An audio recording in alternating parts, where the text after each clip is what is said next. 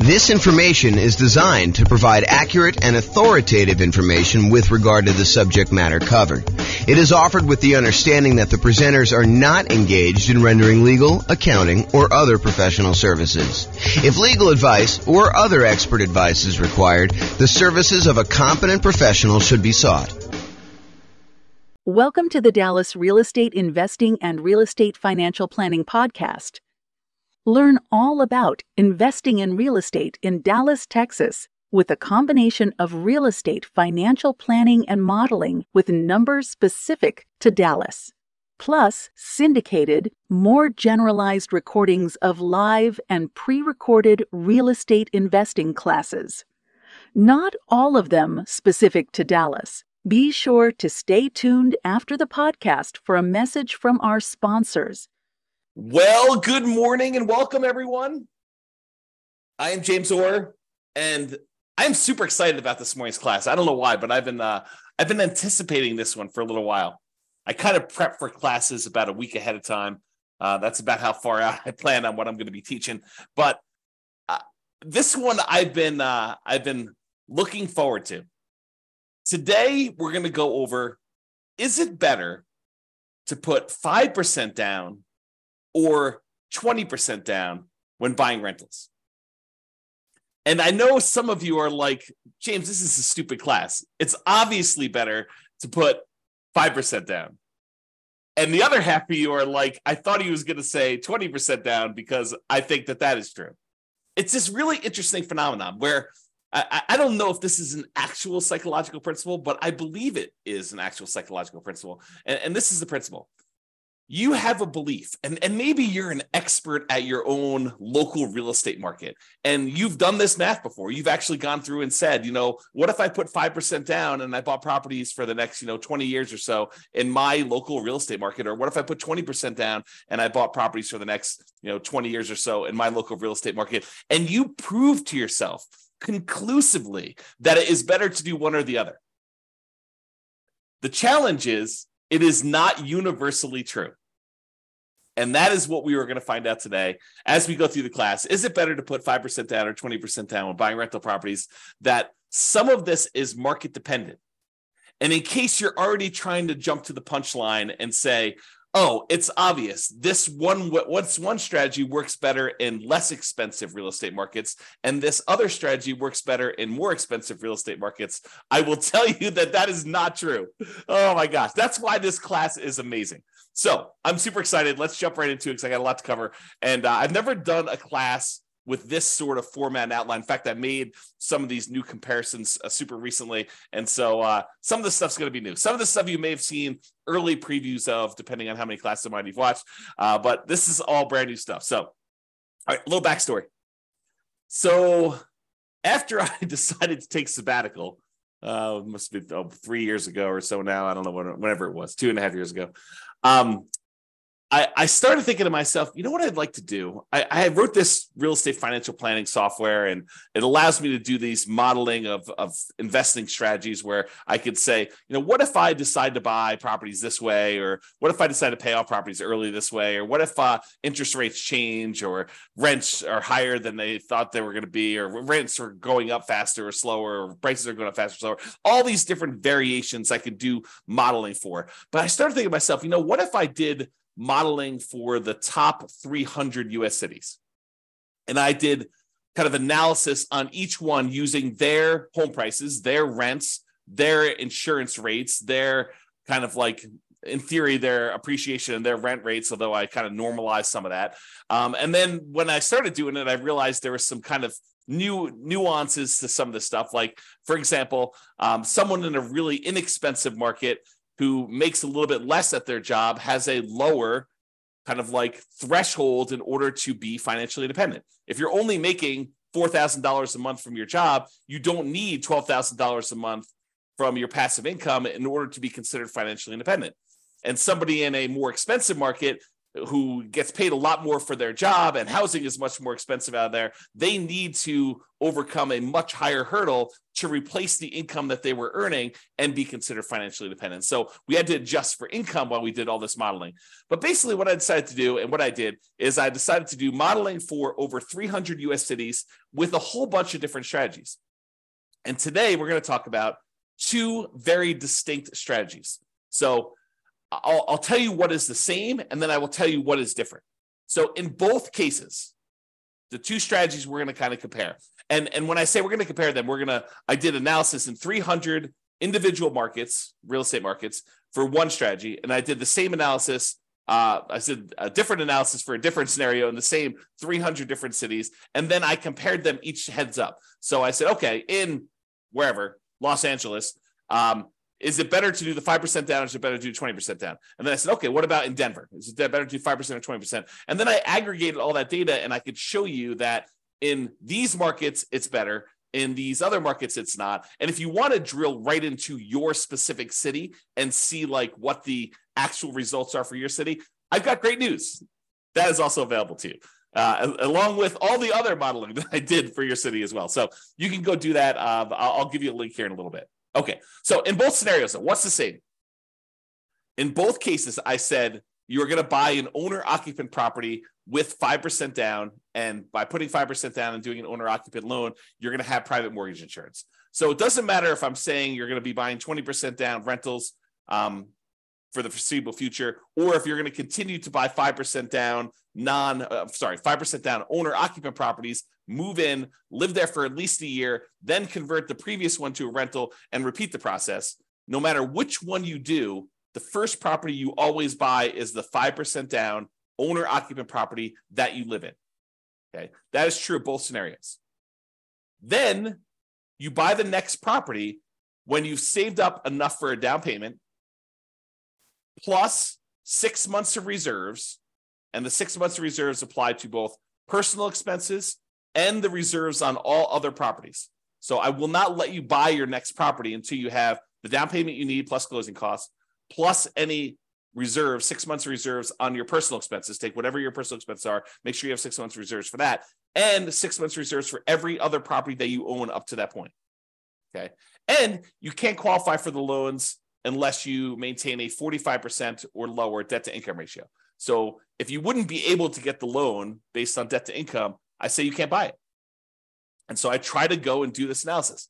And so you can see that some markets that have, less than ideal rental economics, it's going to be harder to buy properties than in markets where it's easier to have those rental economics, where the rent to price is better, in other words. And then in both scenarios, I'm saying you're buying up to 10 properties total, one you're going to live in, and then 9 rentals. And then I say you could stop after that point and just wait for rentals to increase if that's what you need to do in order to, like the rents to increase in order for you to achieve financial independence or properties pay off or whatever it takes to do that. Or maybe your owner occupant pays off and that triggers you to be financially independent.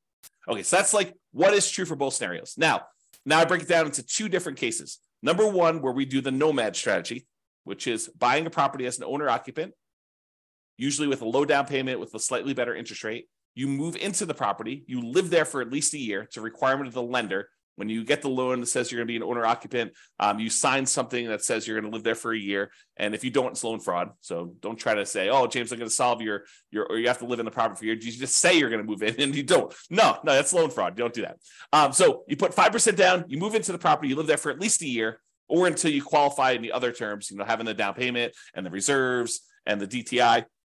And then when you finally do qualify for the next property and you have the money, you buy another rental property, you buy another property as an owner occupant, I should say, you convert the previous one to a rental, and then you repeat this process until you have those 10 properties total. So that is the first strategy where you're putting 5% down in order to buy these. And then the other strategy is that we're going to compare to is buying 20% down rental. So we do the first one, owner occupant, you buy 5% down, you live there, but then you're saving up. It takes you probably a little longer to save up because you have to save up 20% down plus 6 months of reserves, plus your 45% debt to income ratio. So it might take you a little longer to save that up, but in theory, at least, your cash flow is better by putting 20% down because you're borrowing less, although the interest rate's slightly better on the 5% down. So it's closer than you think in a lot of cases. But then you wait to do that. Then you have 20% down payment and you buy the next rental when you have the next 20% down payment, and you don't move into any of those properties. You live in the same property from the beginning. So there's another weird thing that's going on here. And I don't know if I want to like throw a monkey wrench into this whole thing or not, but so this is an interesting phenomenon. And I'm still on the fence as to whether or not I want to go here. I will go here because I'm not driving. So I might as well go there, right? Okay, here we go. So this is the interesting thing that happens. If you think about what it takes to be financially independent. In fact, let me cover this when I go over financial independence, which is on the next slide. In the meantime, there's a link on here for those that are watching the video, realestatefinancialplanner.com/model.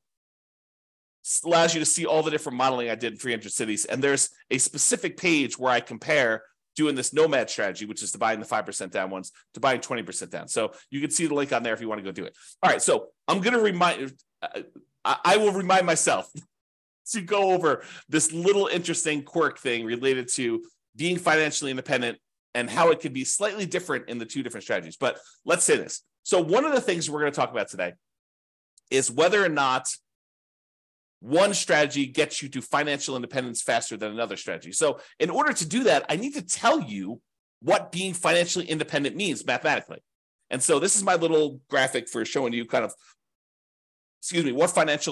what it means to be financially independent. And really what it comes down to is there's 5 sources of income that counts towards you being financially independent. And for us, being financially independent means replacing the income that the person made in that particular city working their job, but now with income from their investments. Okay. So there's 5 sources. Number 1 source is any net positive cash flow from rental properties.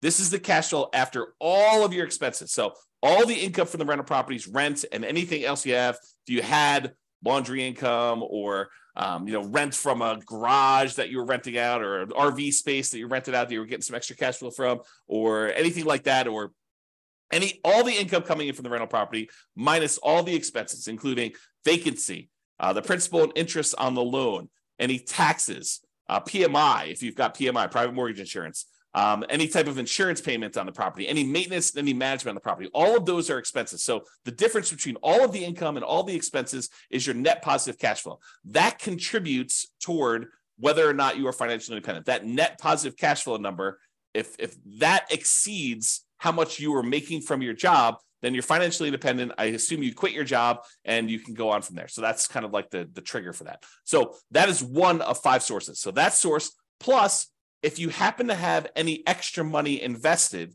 outside of the rental properties, like anything invested in stocks or bonds, or if you are making hard money loans as a hard money lender yourself, any money that you have outside of the equity in your properties, as an example, that you have invested in these things like stocks, bonds, loans as a lender, or whatever else you've got going on there, times a yearly safe withdrawal rate. If you remember the Trinity study or the 4% rule, if you've heard of that, any money that you have invested times this 4% rule, that would also count towards you being financially independent. So let's say hypothetically, you never get to the point where you qualify with a 45% debt to income ratio and you end up with this big pile of money. Well, the pile of money still counts towards you being financially independent. It just counts in a different way. So while you're waiting to buy the next property, if you save up $1 million, which I don't think happens in this case, we have to go look at each individual city to verify that. But if you saved up $1 million and we use that 4% safe withdrawal rate, then $40,000 per year would be generated by that $1 million invested in stocks or bonds or loans or whatever you're doing with it. And then that would count towards you being financially independent, even if you were not buying rental properties as quickly as you would hope, because you're limited by something. In this case, it probably wouldn't be the money, the down payment or the reserves, but it probably would be the debt to income ratio if this were to happen. Or maybe you buy your 10 rental properties and your 10 rental properties don't quite get you to where you need to be because the cash flow on them happens to be not ideal in your marketplace. And so maybe you have negative cash flow or slightly positive cash flow on those. And then you're saving your money elsewhere from your job because you're continuing to put it away and investing in whatever it is, the stock market. And then that would count towards your being financially independent as well. So number 1, net positive cash flow from rental properties plus number 2, invested assets times the safe withdrawal rate. And then there's 3 other sources of passive income that I kind of count. If you get to the point where the person is over 65, you could get Social Security, and your Social Security payments would count towards you being financially independent. Or if you bought any annuities, which in this modeling, I did no annuities at all. So if you had annuities, though, those would count towards you being financially independent. And number 5, if you had a pension from your job, that would count towards you being financially independent. But for our modeling, it's primarily going to be number 1 and number 2, that net positive cash flow and any money you have invested at a safe withdrawal rate. Okay. So that is financial independence. Now, I'm going to talk to you about something else. So here's the interesting thing. Imagine for a minute that you're making $10,000 a month from your job. And so your criteria for being financially independent is now $10,000 a month. And that includes you paying either rent on a property you're living in, or if you happen to buy a house and you're paying a mortgage on it, the mortgage payment on the property that you're living in. Because in order for you to kind of maintain your lifestyle in retirement, you need to have that mortgage payment that for the property you're renting and living in yourself, or the mortgage payments.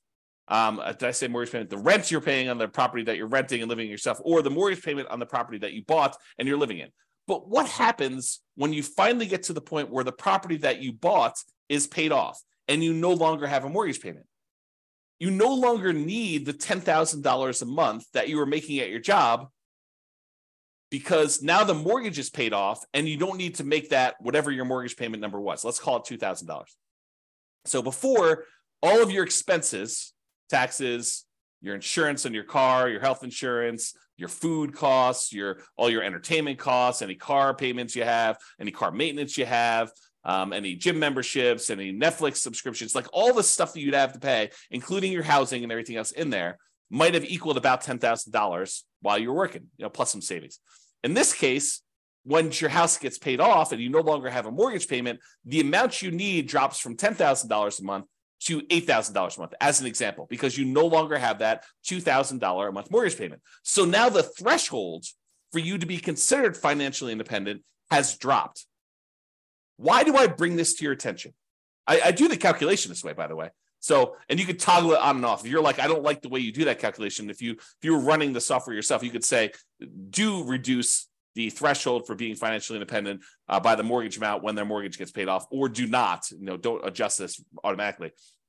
But I do adjust it in the modeling I'm doing. So why am I even telling you this? Why is it important? It's important because the 2 different strategies are very different in how this comes into play. So when you're doing the nomad strategy and you're buying a property with 5% down, you're moving in there, you're living there for a year, and then you're converting that property to a rental when you buy the next one, the owner-occupant property is a year later. And when you do it again, you keep moving that year out that you buy your next owner-occupant property. So imagine you could do this in 10 years where you had enough money saved up and you're able to acquire the properties where you're able to do this in 10 years. Well, when does your mortgage get paid off when you do the nomad strategy? Well, unless you're making extra mortgage payments toward this property, the soonest it could be paid off is it takes you 10 years to acquire all the properties. And then that last one you're living in is a 30-year mortgage. So the soonest you could expect your mortgage to be paid off is 40 years. The 10 years where you acquired the 10 properties, but the last one is the one you moved into. And that's the one you're waiting to get paid off, because then you no longer have a mortgage on the property you're living in. So the soonest it could happen is 40 years. That's not true with the 20% down model, because the one that we live in with the 20% model is the first one we bought. So the soonest you could have a paid off mortgage in the first one is actually 30 years later. And this may come into play. If we don't quite have enough, if we're getting really, really close, but we don't quite have enough, maybe the reason why the one with 20% down becomes financially independent earlier is because their mortgage gets paid off, and then their threshold to be considered financially independent drops a little bit by whatever that mortgage payment was. And so that may move them over the edge and may bump them up. And we may see that in the data. Okay. So now that I've got off on a tangent, let's talk about some of the other assumptions. So I think I talked a little bit about this, but I'll cover them all just to make sure I cover them. So each city's modeling uses that city's median home prices and estimated rents on those properties. So I didn't go pick a specific property, and I didn't go pick this amazing deal that you could only get once every 15 years in that city.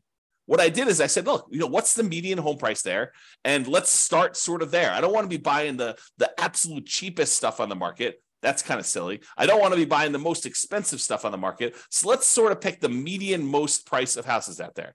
And as soon as I tell you this, some of you are like, that's ridiculous. That's a ridiculous assumption for you to go use a median home price and estimate rents. I never am buying the median home price as an investment in that marketplace. And I would agree with you. I would say to you, I think that's true for a lot of folks. And so our modeling is sort of like a baseline for how this city might do. You should expect to pick better properties that are probably a little bit lower than the median and that have really good price to rent ratios. So it should improve from here. This is sort of like if you did this and you didn't do it amazingly well. As kind of a starting point. And I do other modeling where I say, look, we're going to buy 10% discount from the median. And I'll probably do some additional modeling where we do even more distinctions about doing that. And we apply some of the 88 strategies to improve cash flow in order to improve on that. So on all these models that I did not apply any of the 88 strategies we have to improve cash flow on these. So these are not like optimized plans. They're sort of like baseline, doing the median, doing what a typical rent might be on a median price property, which may not be ideal. I grant you that. Okay. The next assumption, the job income does vary based on the city. We don't assume that someone living in Los Angeles earns the same as someone living in Mobile, Alabama. We just don't do it because it's not reality. Most people getting jobs in Los Angeles are going to have a higher wage than someone living in Mobile, and the properties are more expensive in Los Angeles than they are in Mobile, and so they really do need that to be able to qualify. So the job income varies based on them being able to afford a property in that marketplace. I say, look, you need to have the same income in order to be able to qualify for a loan. Otherwise, there may be cities where I say they're making $10,000 a month, but $10,000 isn't enough to qualify to even buy a median property ever. So I limited that by saying the income you need says that you can qualify for a property, okay? Which means now that they need to replace that income in order to be financially independent. So because I gave them the boost of have a higher income to be able to afford to buy a property, now I say you gotta actually meet that threshold in order to be considered financially independent. So cities that have higher income also need more passive income, more investment income, more rental income to be considered financially independent, in case I was not clear about that. And we assume, the other assumption we have, is we assume that everyone starts with just enough money in down payment to buy that 5% down owner-occupant property with closing costs, which I assume to be 7% of the price of properties in their marketplace with a minimum of $10K. So if your market happens to be really, really inexpensive, where that would have been less than $10,000, I said never go below $10K. Everyone got at least $10,000. In markets where it's much more expensive to buy a property, those guys get an advantage of having a little bit saved up to be able to buy that first owner-occupant property with 7% of the price of properties in that marketplace, the median price of properties in the marketplace, as savings to start with, plus which means it's 5% down plus some closing cost money. And then interest rates are, as of right now, 6.5% for owner-occupant purchases with 5% down, plus a separate PMI, and 7% for non-owner-occupant 20% down purchases with no PMI. So I do penalize non-owner-occupant loans, which is the reality. So if you were going to go get an owner-occupant loan with 5% down, you'd be paying about 6.5 in our marketplace, a little bit higher, a little bit less, depending on when you time it. And I will change this over time and rerun the analysis. And then the non-owner-occupant guys are paying 7% for the 20% down, and they do not have PMI. A point on things changing over time. So I'm going to show you numbers from today. But if you come back, if you're listening to this recording after the fact, you may go to the page where you could see the details and the assumptions and the new modeling, and you may see all the numbers different than what I said. Why? Because if I come back in here and I adjust all the interest rates for all the things and rerun them, then they may be different. Some cities maybe do better, some cities may do worse. Or if you come to me afterward, you said, hey, James, I saw your presentation, and I'm going to ask you to do this for me at the end. But hey, I saw your presentation. I happen to live in Atlanta. And I've improved numbers for you using Atlanta, not ones where it's like I'm doing an amazing job and I'm able to get these like once in a lifetime deals, but deals that people can consistently buy in Atlanta. And it's not the median price, and it's not the rent you might expect to get on the median price house there. It is 25% below median or 20% below median, whatever your numbers happen to be. And these are better estimates of insurance, better estimates of taxes. And so I can go ahead and give you better numbers for Atlanta. And so the Atlanta numbers may also change, which could change my numbers for like what percentage of these do better and what percentage, how much better they do. And so if you happen to be in a city and you have improved numbers for me, reach out. Let's improve the numbers. We'll improve the modeling, and I'll redo all of the modeling for that city. So you tell me the new numbers, and it goes, I basically have a database, and then it reruns all the data from the database and creates all the comparison models for everything. We can do that for a city, okay? And one of my last assumptions is I did model this out for 100 years. And you might say to me, James, come on, 100 years? Why are you doing 100 years? Well, I was doing 60 years because I thought that was a much more reasonable time frame. But then some things were happening where people were not becoming financially independent in that 60-year period. And I thought to myself, well, what if it was at 60 years and 1 month that they became financially independent? So I was like, well, I'll just extend that a little bit. Maybe I'll do 65 years. And eventually I got to the point where I kept doing that. And I was like, why don't I just do 100 years and see who becomes financially independent in 100 years? Yeah, if it gets really, really far out, it's probably not going to be realistic to think about somebody becoming financially independent 92 years out. But I do run it that far out so that you could see what happens as an example. Okay. Now, if you want to see all the details of what I'm talking about, if you go to realestatefinancialplanner.com/model, you can either pick from a whole list of comparisons, what's better, 5% down, 20% down, which is what we're doing here, or 20% down versus 25% down, or paying PMI up front versus not paying, hiring a property manager versus not hiring a property manager. So there's all these different kind of comparisons I'm doing on there. Or pick your specific city and drill down into all the different modeling I did for your specific city. You can do that. Go to realestatefinancialplanner.com/model, and you can see that. Now, I have to warn you, I sometimes wonder if I should lock down this analysis and make it only for clients. Right now, it's all open, but there may be a point in the future where I lock it down. And I say, look, doing this modeling, the people that are supporting us financially, maybe I should reward them with some extra stuff. And so that may change in the future. As of right now, it's completely open. All right, with that being said, let's jump right into the data. So there's primarily two things I'm going to be looking at. Although I do look at some other things like risk too, which is fascinating. Like certain strategies, they may be faster, they may give you a higher net worth, but they're riskier, and you may not want that extra level of risk, which totally fascinating subject. Might have to do some deep dives on that. All right, so the two primary ones I'm going to discuss, though, two primary measuring metrics, the kind of things I want to measure here are how fast they get to financial independence, how fast they are, the passive income they've got coming in from the rental properties, and any money they've invested times the safe withdrawal rate, or any of those other passive incomes like annuities, Social Security, or pensions. Like how fast do those get them to the point where it replaces their income? And secondly, net worth. Because you may say, look, I didn't technically get to financial independence, but after 50 years, I have $14 million in net worth. I can live off that. I may be dipping in more than the 4% safe withdrawal rate, or maybe my cash flow from rental properties wasn't good enough, but I could just sell the rentals, take all the money and do that, which leads me to another comment about this. I am not doing any optimization. There are strategies where you buy more properties than you need, and you sell off some of them to pay off the remaining to improve your cash flow enough where that will trigger you being financially independent.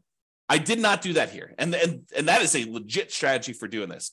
Or there are some strategies where you buy enough rental properties where eventually you get to the point where the equity in the properties, after all your expenses selling them, could be sold, invested in something like stock market, and use a 4% safe withdrawal rate, and that would trigger you being financially independent.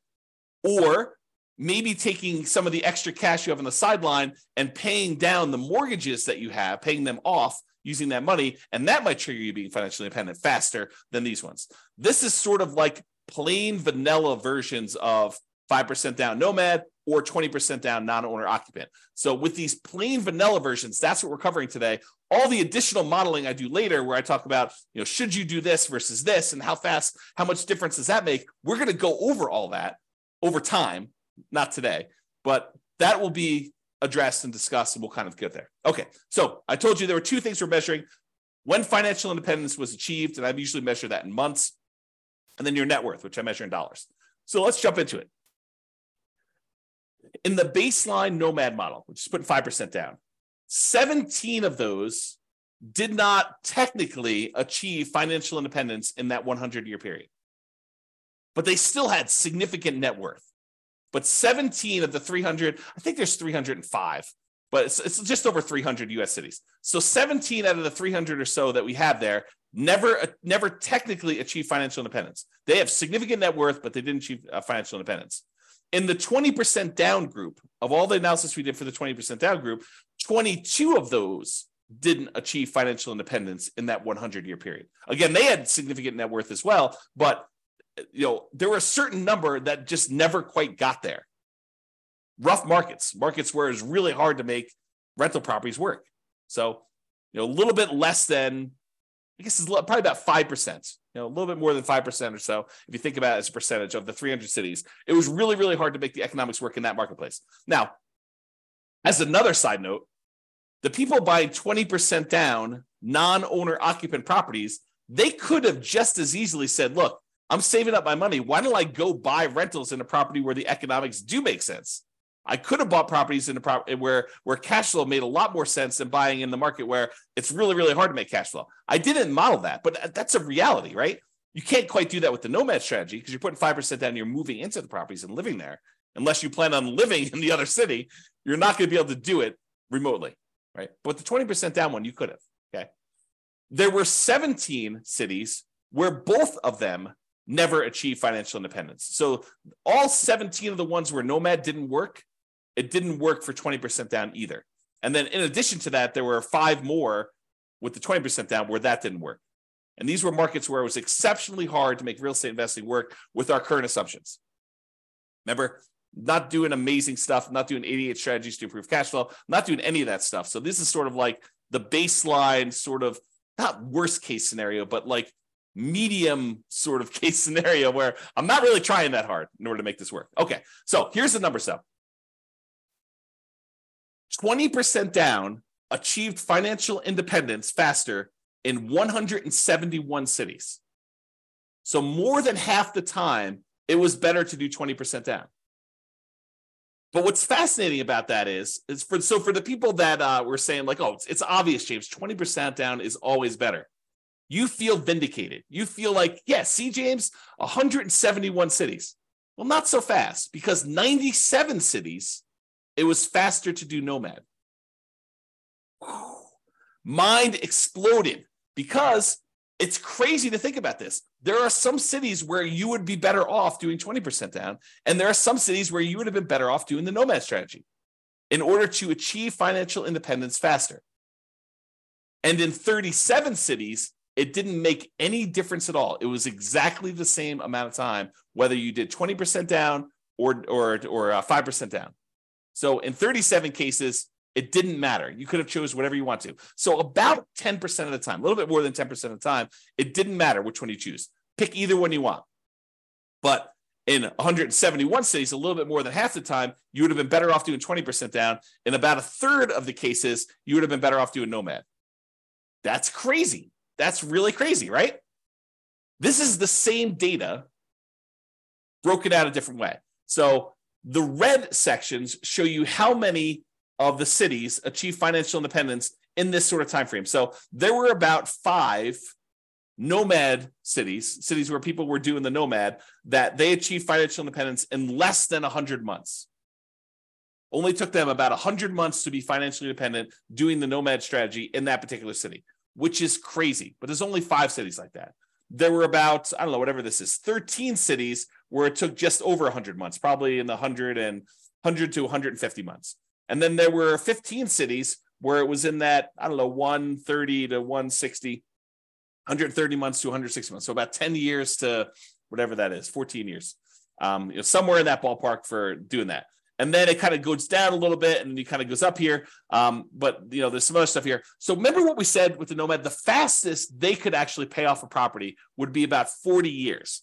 40 years is about 480 months, if my math is right. And so we do see a little bump up here with some cities that could be financially independent there. And maybe some of them took a little longer than that, exactly 10 years to acquire the property. So we do see a little bump up for the nomad ones here, where we see a larger number of them being financially independent just after that kind of like 40-year period, which we'd expect. And there were some that took a long time, but not that many. It's a relatively small number that took more than this really long time to get that. Now, the gray lines are the 20% down ones. So similarly, there were 5 ones who were putting 20% down. They achieved financial independence really, really fast. Less than probably 5 years.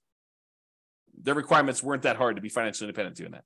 And then there are a whole bunch here that kind of like increased over time, and you can see where they are. Now, just visually looking at it, it's kind of hard to do, but visually looking at it, it almost looks like 20% down shifts a little tiny bit to the left. So my gut feeling, just glancing at this and not doing any math on it, and I could be totally wrong about this, it seems as though 20% down is the tiniest bit faster, the tiniest bit shifted to the left, where we front load like however many months it takes to be financially independent.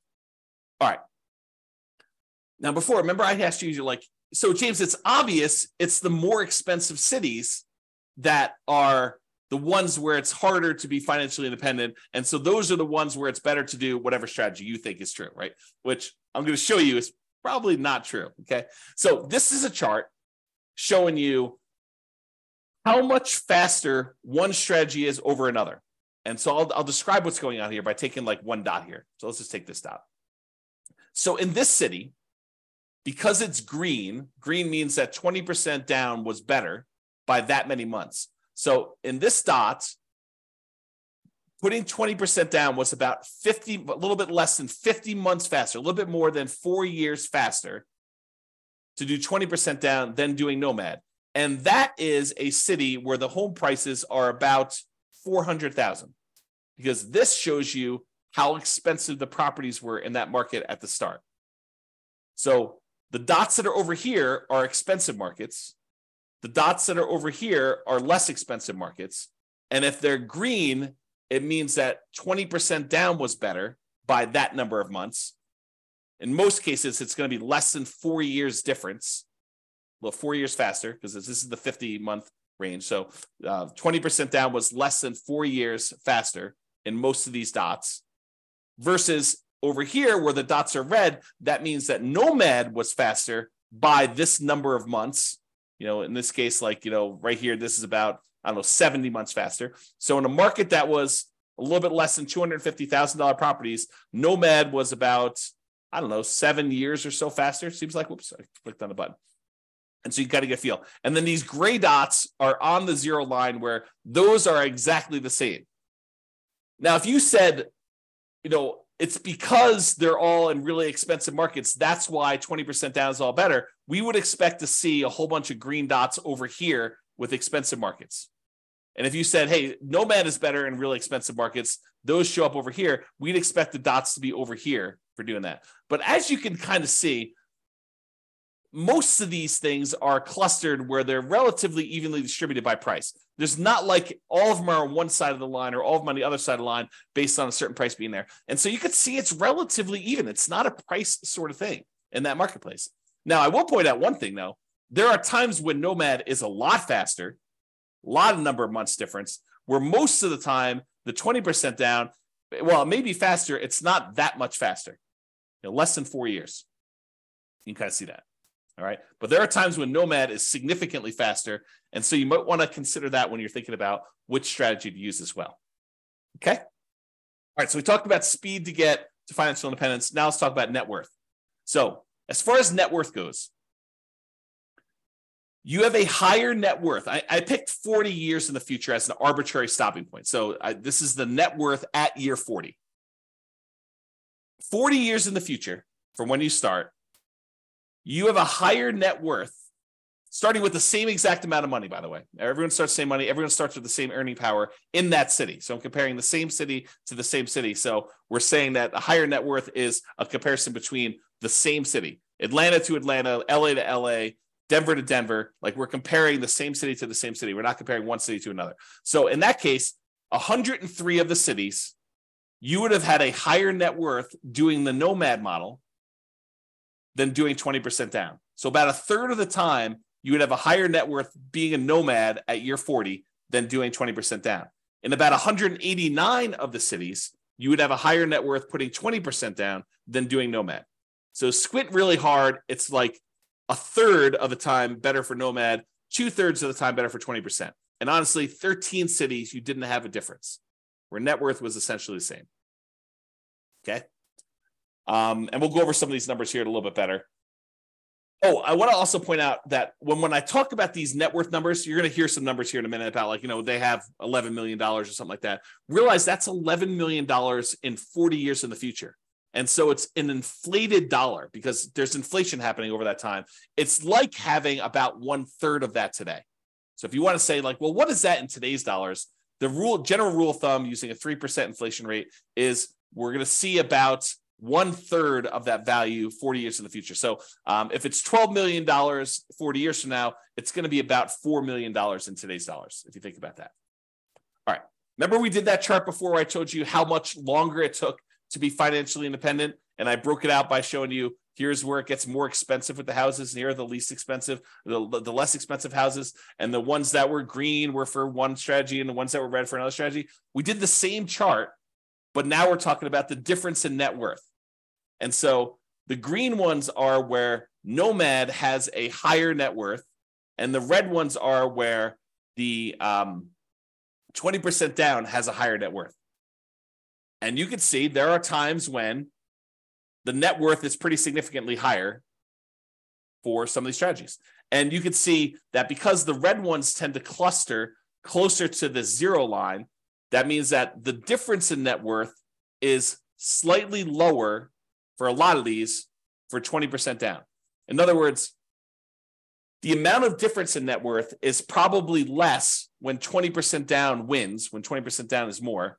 And with green, with the nomad ones, sometimes the net worth is significantly better. There are some outliers where it's way, way, way better in terms of net worth for you to do nomad than it was for you to do the other things. And there are some outliers over here too, but it seems like the green ones have more outliers to do that. The other thing to point out is this a pricing thing? Do we always see higher net worth as the price increases? I don't think so. Maybe the 20% down has a slightly skewed thing where they have some more stuff here with higher net worth. But overall, and maybe you could say the green ones are a little bit more effective in the lower price range because they kind of show up lower. But overall, I wouldn't say it's too extreme. Just glance at the data. Okay. All right. So it is possible, even with 6 months of reserves before you buy your next property, if a property has really ugly negative cash flow and your savings rate isn't enough to supersede that, it's possible you could run out of money doing these strategies. And so there are 9 cities where you possibly run out of money doing this strategy when you're doing nomad. And there are no times when you run out of money putting 20% down. So that's super interesting. But remember, we're not doing optimized plans. We're not, and you could just as easily set aside the negative cash flow you needed to do this. I didn't model it this way, and it's why they ran out of money. But you could set aside negative cash flow, and I didn't optimize, didn't improve cash flow. We didn't buy better type deals to do that. So it's something we could fake, and it's not that many, right? I mean, we're talking like 9 out of 305 or cities or something like that. And 296 of the cities, you did not run out of money, and it was basically there. Okay. And so if we did this in real life, we could probably get rid of these 9. But because I modeled them and I did just really, really fixed programmatic investing strategy, that's why you ran out of money. Okay. Oh, these are the ones that ran out of money and how much they ran out of money. And some of them were significant, which makes sense. If you're buying really ugly negative cash flow properties and you keep buying more of them, yeah, it's going to compound on itself and get ugly. So yeah, there's some of them some of them were really small. Some of them were relatively small. Some of them were medium size. And one of them was really ugly. Okay. Most of them were this gray line where they were not running out of money. Everything was the same. And it tends to be more expensive properties, clustering around this 1.5 million and up range. So in markets where it's much more expensive, it's much harder to make the positive cash flow work. Those are the ones we're seeing that with. Although there were a couple down here where you just had ugly ratios. And this could be another situation where, I'm using numbers that I think are realistic, but I'm not an expert at whatever city they are. I don't even know. But, I'm not an expert at whatever city. And you look at my numbers, you're like, James, no wonder why your numbers aren't working. Your rent is about 20% low. Okay, well, tell me that and we'll fix them. All right, here's the summary. I break down the summary in two ways. I look at what the average was for all 300 cities, and then I also look at what the median was. So the average is you take all the numbers, you add them together, you divide by however many there were, 305 or something like that. The median says, okay, stack all the numbers so that the lowest number is up here, the highest number is down here, and pick the middlemost value. So it gives you an idea of what the middlemost or the median number would be. Okay, so let's look at this. As far as median goes, the middlemost number, the median most net worth, the middlemost net worth doing the Nomad model at year 40 is about $8.2 million. So half of them were better than that, half of them were worse than that for how much net worth you'd have. $8 million versus it's at $8.2 million. 20% down is $8.9 million. So it's a little bit higher in terms of net worth on median, a difference of about $640,000. So again, 40 years in the future, it's really a third of that. So it's like a $200,000 difference, or about 7.8% difference. Not like nothing, but not crazy extreme either. So the difference between net worth between these two, 40 years in the future, it's about $640,000. It's like almost being a difference of $200,000 now on a $3 million-ish net worth. Yeah, not super crazy significant in my opinion. Okay, the median, as far as whether they were short on money, the typical property was not short on money, never ran out of money, and we in the median most case we bought all 10 properties in both situations. And as far as how long it took on median to achieve financial independence, for the Nomad model, the middlemost number was 529 months. Which, if anyone wants to do the math, what's 529 divided by 12? Let me use my calculator. I'll tell you in a second. Let's see. Calculator. 529 divided by 12. So about 44 years on median. So half of them were better than 44 years. Half of them were worse. In terms of 20% down, 509 months divided by 12, 42 years. A difference of about 20 months. A little bit less than 2 years difference between those two for the middlemost number. Now, in terms of risk,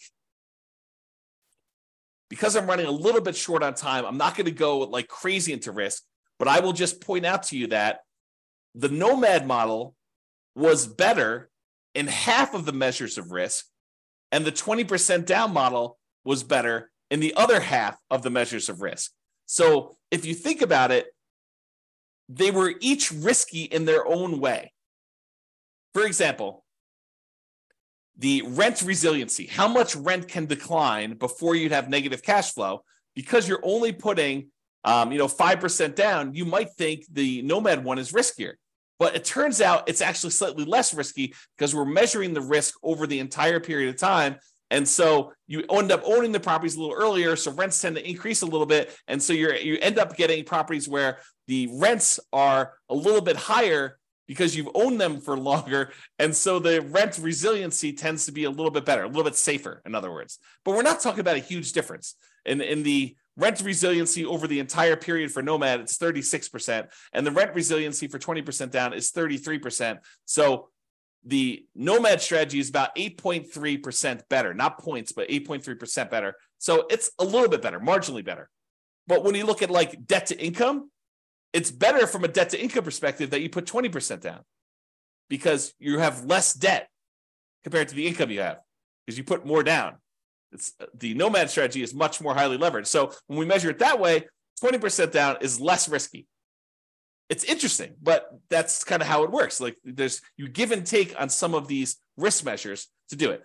And I'll point out sometimes there are strategies where it's way better to do one strategy. It's really clear. And then you got to decide, are you willing to take on that extra risk in order to have that? Okay, so we covered all the median ones. I did the same thing for averages. The average net worth for Nomad at year 40 is about $11.9 million. For 20% down, it's also about $11.9 million. The difference is in the $10,000 range. So it's about $73,000 difference in net worth. Not significant when you look at averages. It's only 0.6% difference between a 5% down strategy and a 20% down strategy when you take the averages of all the different cities. Okay. Number of properties, the Nomad, you end up buying a little bit less properties, 9.1 properties on average versus 9.8 for 20% down. Again, not that significant of a difference. In terms of the months before financial independence is achieved, 547 months on average for Nomad versus 544 months for 20% down. It's only 2.6 months difference on average. That's really very similar. I mean, that's like a rounding error in whether one person increases rent on a property early or not. It's really not that big of a difference at all. So they're interchangeable. And again, it's very similar risk. 3 out of the 6 measures of risk, it's better to do Nomad, and 3 out of the 6 measures of risk, it's better to do 20% down. Kind of interesting. It's much closer than I think a lot of people would have thought. All right, I've been talking about this throughout the presentation, but I have a slide on it. So we're using a median property price, and we're using sort of like the rent for what that median property price would be. You could apply all of the 88, or some of the 88 strategies, never apply all of them. Some of the 88 strategies we have to improve cash flow to improve on these numbers. So these are not like best case scenario by any means. We're basically using median price properties and what rent might be on those in each market. You should be able to choose and do better. And I do model some of those improvements and see the impact. If you go to the models page, you can look at those. If you're an expert at your local market, this is my call to action to you. If you're an expert at your local market and you want to help improve my numbers for your local market, just reach out via email and I can make an update to the numbers in the database and I can rerun all the scenarios for your market to improve them. I assume it's improving. Maybe it's making them worse. I'm not trying to show you best case. That is never my intention. So don't email me and say, James, here's the property I just bought. It's a freaking amazing deal. Because I don't care. I don't care I care great job, dude, the amazing deal. But I don't care for running my numbers based on your amazing deal because no one else can replicate your amazing deal. You may not be able to even replicate your amazing deal. You want to go to buy 12 of those? Good luck. And that's the problem. I don't want to use these amazing best case numbers because I don't want it to be hey, James, where can I get the deals you're showing on the website? Because those are crazy good numbers. And I would buy those all day long if I could find them. Yeah, we're not trying to do that. We're trying to do the types of properties that any real estate investor in that market could get and expect to achieve. Okay, so if you have those numbers, reach out to me and we'll do some updates. Local market limitations. So if you're nomading, and I talked about this before, moving into each property, you must be buying properties in your local market. You can't do nomad remotely. You can't be moving into properties in another city. But if you're buying non-owner occupant properties, which is 20% down, you could buy those in markets with better cash flow economics. So if you're in a market where it's one of the really ugly ones where you're going to run out of money with the baseline stuff, say, maybe I shouldn't be buying properties in this market where properties are $2 million and you only make $2,000 a month in cash flow. That's an exaggeration. That doesn't exist, or maybe it does. But basically, I'm not telling you to do those. You could go choose another market where the economics are better with 20% down. You don't need to invest in your local market in that case. All right, so in conclusion, this is awesome. I don't know. I love this stuff. If you guys love it, reach out to me. If you don't love it, maybe don't tell me because I love it so much. All right, so in conclusion, in our current market conditions, the price, the interest rates, the rents, in 300 plus U.S. markets using less than ideal median price to rent properties, putting 20% down is probably slightly better in terms of net worth and speed to financial independence. Not by a lot, though, right? That the market does matter, though. In some markets, nomad is faster, more profitable, and arguably better. So you can't automatically say X is better. I will tell you, I occasionally read or hear about something where someone makes these statements of fact, it's always better to put 25% down or 20% down, or it's always better to manage your properties yourself. I don't know. There's a lot of things in life that are not as clear, clean cut, perfect lines. It's universally better in all situations. I think there's a lot of nuance. I think that's part of what I like about this class is it shows you that, hey, sometimes it's better to nomad. Sometimes it's better to do 20% down, and your market may have an impact on that. In terms of resiliency to market conditions over the entire 100-year modeling period, nomad is slightly less risky. We talked about that, the resiliency part. Although not shown in the presentation, nomad tends to shift risk earlier and becomes less risky later on. It doesn't show you this in this presentation, but as far as nomad goes, Nomad tends to compress your risk into the earlier parts of your investing strategy and tends to make it less risky later on. In terms of measuring the risk associated with debt, it's split. In some ways, Nomad is less risky, tends to have more liquidity, especially later on. But in terms of debt to net worth and debt to income, Nomad is riskier because you're putting less down and you have more leverage. And you tend to have more months of reserves when putting 20% down. It's best if you look closer at your specific market and apply as many of the 88 cash flow improving strategies as practically possible to improve on your implementation. That is all I have for you. I hope you enjoyed this. I thought it was awesome. I enjoyed kind of doing classes like this. You probably should expect some more of these where I kind of compare lots of different strategies over time and we kind of deep dive in this. But in addition to that, go dive into your own specific market to see how this all plays out and look at the analysis. And if you need help with stuff like that, reach out to me via email. All right. That's all for now. This has been James Orr. Bye-bye for now. With home prices up, mortgage interest rates up, and rents up, but not quite enough to counteract the higher prices and interest rates, cash flow on rental properties in Dallas is harder than ever. Book a call with the Real Estate Financial Planner to apply our proprietary 88 strategies to improve cash flow on your rental. See the show notes for a link to schedule your call and improve your cash flow today. If you're a real estate agent, lender, or professional in Dallas that wants to help our real estate investor listeners, consider reaching out to learn about collaboration opportunities with this podcast. We'd love to add more value to our listeners by having you assist our investors buy, sell, and finance their real estate investments. See the show notes to schedule a call to discuss collaboration opportunities.